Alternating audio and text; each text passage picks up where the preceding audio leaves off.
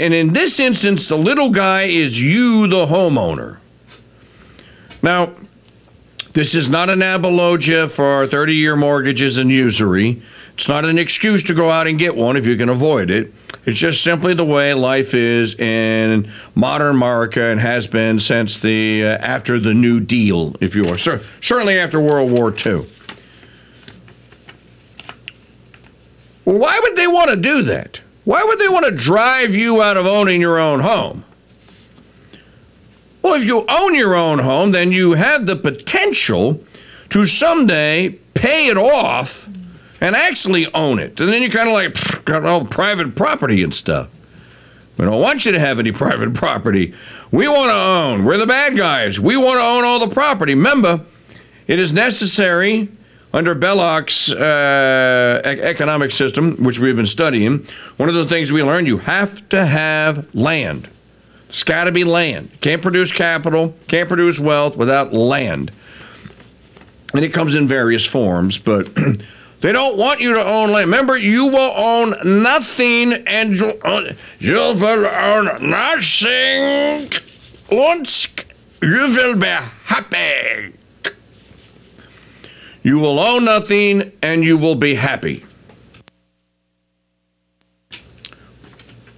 Well, remember back in 2021, we were then hearing stories about this company called BlackRock. And that why were they going around, as soon as Trump was gone, why were they going around buying homes up for 20% over asking price? If you want to know what drove the real estate market into the toilet hole that it's in today, well, that was it. BlackRock was running around and was throwing cash at people that were selling homes shortly after or during the last phase of the Corona doom, and during the first phase of Biden's $6 trillion all-you-can-eat buffet shower the American continent with $100 bills. And they were going around, they weren't just buying houses. You remember we were reporting on this. They were paying over asking price for the houses. And they were paying cash. I have a story here from Fox News. This is from 2021. BlackRock, other investment firms killing the dream of home ownership, journalist says. Chronicles associate editor Pedro Gonzalez reacts on Tucker Carlson tonight. And the story was the New York City risk and investment manager, Titan BlackRock, is among several high-powered firms pushing working families out of the housing market and into rentals, therefore depriving them of capital and the opportunity to build credit and equity. According to a Wall Street Journal report, BlackRock, led by billionaire Lawrence Fink. Well, what a bad guy name if there ever was one. You Fink. Lawrence Fink is purchasing entire neighborhoods and converting single-family homes into rentals. While in cities like Houston, investors like Fink account for 1/4 of all home purchases. On Tucker Carlson tonight, Chronicles journalist and associate editor Pedro Gonzalez said BlackRock actions are leading 40% American renters to believe that they will never be able to purchase a home. Quote, home ownership gives people a stake in society. It's a way to build generational wealth. It's the foundation of the middle class and part of the American dream. He said, permanent capital like that from firms like Fink's are killing the dream and giving us a nightmare of dispossession. Close quote. The impetus for firms to mass purchase housing is to underwrite pensions and pad their books by spiking home prices. But Gonzalez warned that these reckless actions will only accelerate the next housing bubble to burst, as it did a decade ago. And then he said this, quote, the same institutions also promote progressive political policies like environmental policies that also raise the price of housing, and they push for more immigration like J.P. Morgan Asset Management Corporation. I only bring that story up just to demonstrate that we and others were on to this scam back in 2021. Actually, we were onto it back in 2020. When people first started reporting during the Corona doom that people were coming knocking on their doors without masks on and asking to buy their houses. And you're going, my house isn't for sale. What if I gave you $475,000 for it, sir? You look at the guy and go like, it's only worth $300 last time I had it appraised, dude. Yeah, but we think it has some very, very, we think the value is going to increase substantially in the very near future, and we're willing to give you $475,000 for it. Remember, I was telling a story that like 3 weeks before this house, Studio San Michelle, before it went on the market, that 4 houses down from me and then 9 houses down around the corner from me, those houses went on, this was in May of 2022. In May of 2022, 2 of those houses went on the market in the first week in June. One was on for 48 hours and one was on for 72 hours. Literally, the guy that bought the house that's right across from mine today, the dude literally drove his pickup truck, or he doesn't need a pickup truck, he doesn't have a trailer hitch, drove his short bed $150,000 pickup truck past my buddy Matt's house with a satchel filled with $440,000 in $100 bills. Like in the Big Lebowski, threw it over the roof of the pickup truck. It landed on the doorstep, and it said, "Here, I'll take the house. Be out in 30 days." And I want your furniture. And I want all your furniture too, and your pool boy, and everything else that you got there. Dude paid $220 a square foot across the way from me. $220 a square foot. Home was built in 2008. I know, because I know the guy that built it. I was here.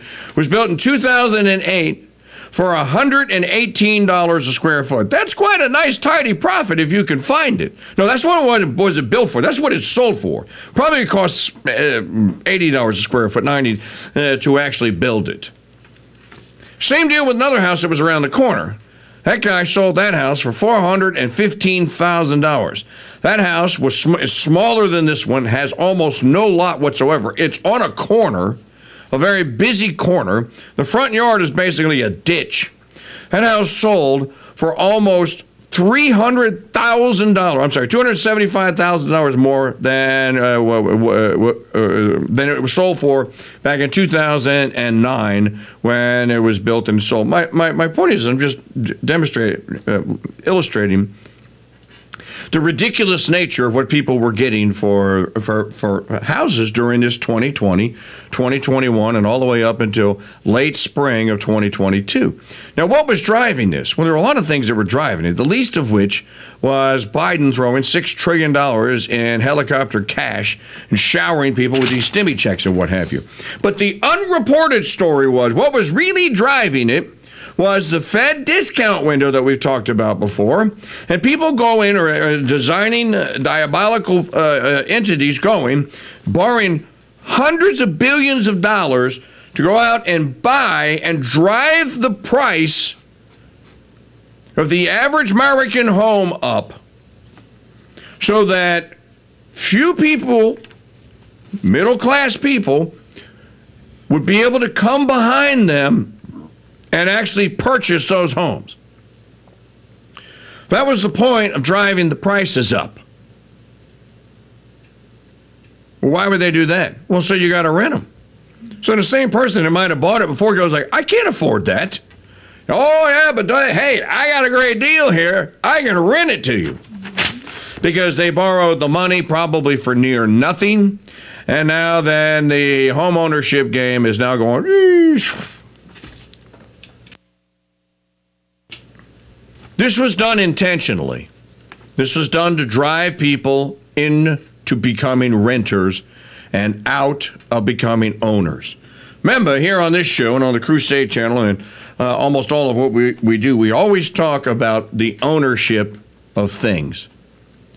Ownership is important. Ownership may be the most important thing in many of the things or many of the events or many of the tools, if you will, that you will use to create wealth. As we learn about it through the Economics as If Families Mattered.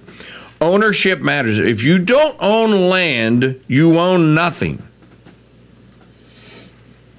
You have to own land. You've got to own your own land. Being a permanent renter is an untenable and undesirable situation, and that's what they want to bring about, which kind of lets you know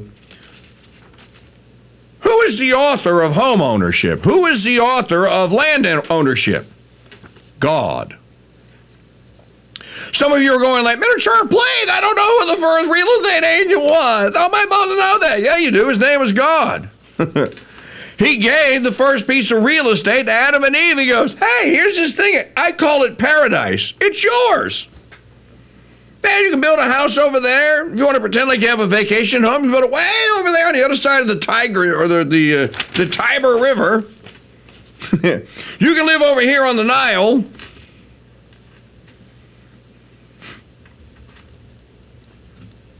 When God led the Israelites out of Egypt and told them, I'm going to take you to the promised land. Who was the real estate agent that sold the lots for the Israelites to build their homes on? In a church play that was Aaron and Moses. No, it wasn't Moses. It wasn't MRA, Moses Real Estate Agency. It wasn't Aaron Real Estate Agency. It was God. God said, I'm going to give this land to you. We're going to call it the Holy Land. You will build me a temple here. You will worship me under this particular formula. And then, of course, all the other parts, the Jewish religion, the Ark, and all that come about. But God gave them the land. God was the real estate agent, so it's a holy thing, man owning land. It's completely and totally in keeping with God's plan for man. Sticking someone in between that owner and the land is not part of God's plan. Now, I'm not saying that he's opposed to people sharecropping or the feudal system and what have you here, but even in the feudal system, those people that were squatting on that land basically owned it. Well, we got to get rid of that. We can't implement the New World Order and the Great Reset with you people out there owning a bunch of land. Now, this was made so crystal clear and plain yesterday. I already knew this, but it was made clear. A guy named Steve Cortes is a contributor at amgreatness.com. That's amgreatness, one word, .com. Cortes has this report at AM Greatness, and I'm going to get into the nitty-gritty details of it. Housing conundrum. High prices, high interest rates, crippling for aspirational. Affordable housing may soon be available only to the wealthy.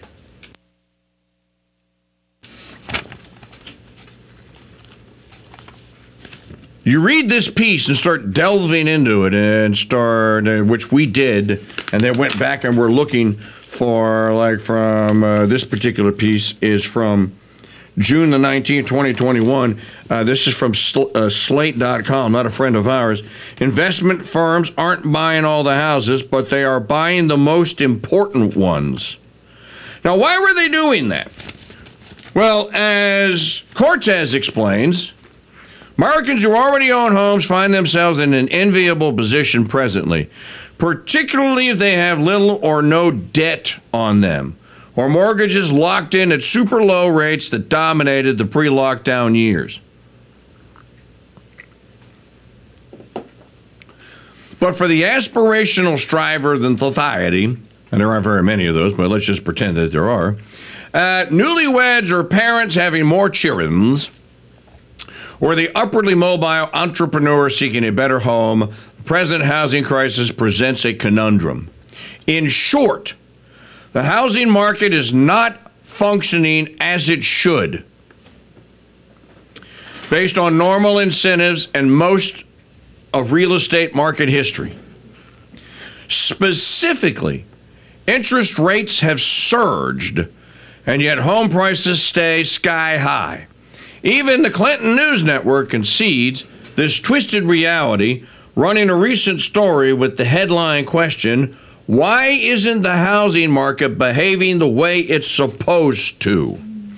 And there's a graph here that shows it starts in late 2020 and then goes through August of this year. United States government bond 10-year yield. And it shows that the bond rate, which started at around 0.5% at the start of the Biden regime, is now up to over 4%, about 4.25% now.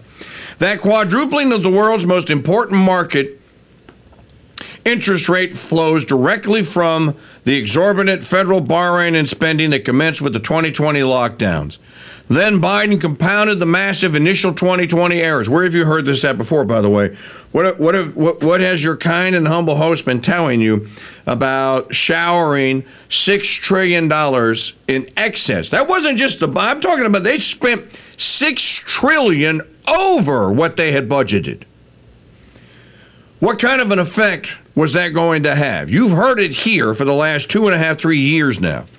Steve Cortes is just reiterating, going like, that church guy was telling you dudes the truth. And it's even worse and more nefarious than he made it out to be.